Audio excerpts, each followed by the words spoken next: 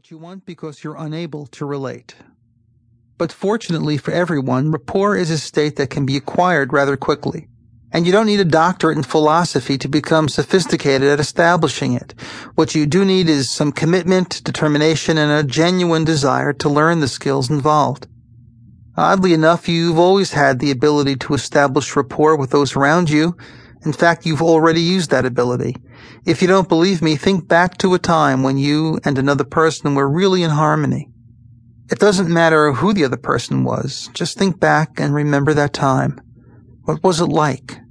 Maybe you shared a common experience with a group of people at a party. Maybe you watched a movie together.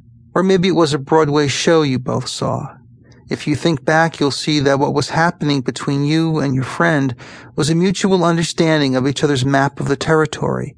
You felt the same way about something because in many ways you are like each other. Your body language is probably similar. You and your friend probably move the same way, especially under similar circumstances.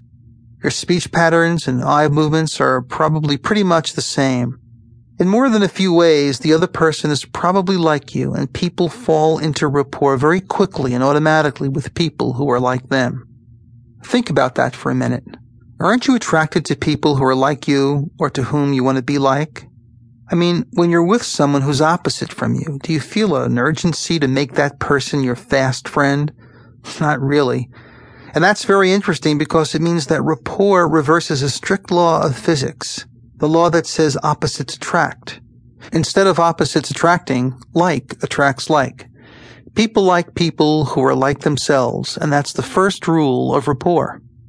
When you're at a party and someone is being obnoxious, do you want to run up and shoot the breeze with him? Do you want to share with him how things are running in your life? Of course not. You wouldn't think of doing that.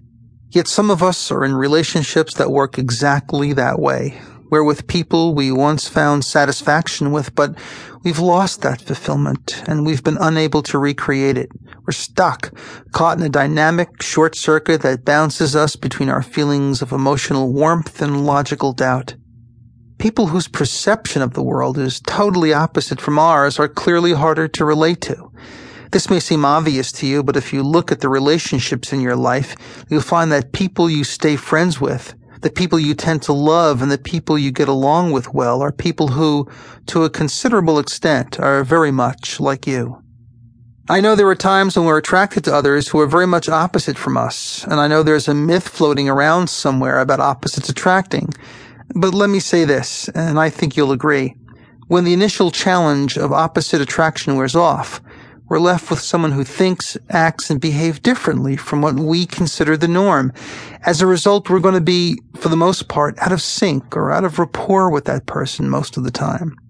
You don't have to look any further for the cause of broken relationships. If you go back over the broken relationships you've had, you'll almost always discover that they fell apart because their foundations had little or no rapport. If you're involved with someone and you often find that you don't understand each other, you're out of rapport. And if you're out of rapport, the chances of that relationship surviving are slim to none. If you've happened to fall in love with a person with whom you have no rapport, what you have on your hands is a no-win situation destined for failure. Does that mean that the only people we can have serious relationships with or communicate well with are those people who are just like us? No, it just means that if we want to love people who see things differently from us, or if we want to sell ourselves or our ideas to others who are different from us, we'll have to do something new, something we've never consciously done before. We'll have to create rapport with them by being like them. The only solution to a relationship without rapport is to create it.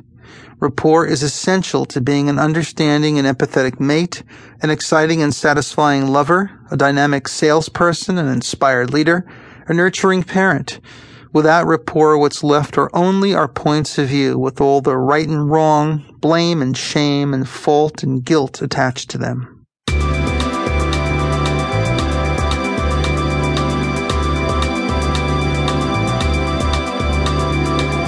In our experience of life, we all depend totally upon our five senses to give us a composite picture of reality. We just don't have any other way of evaluating what's out there other than through the five sensory channels.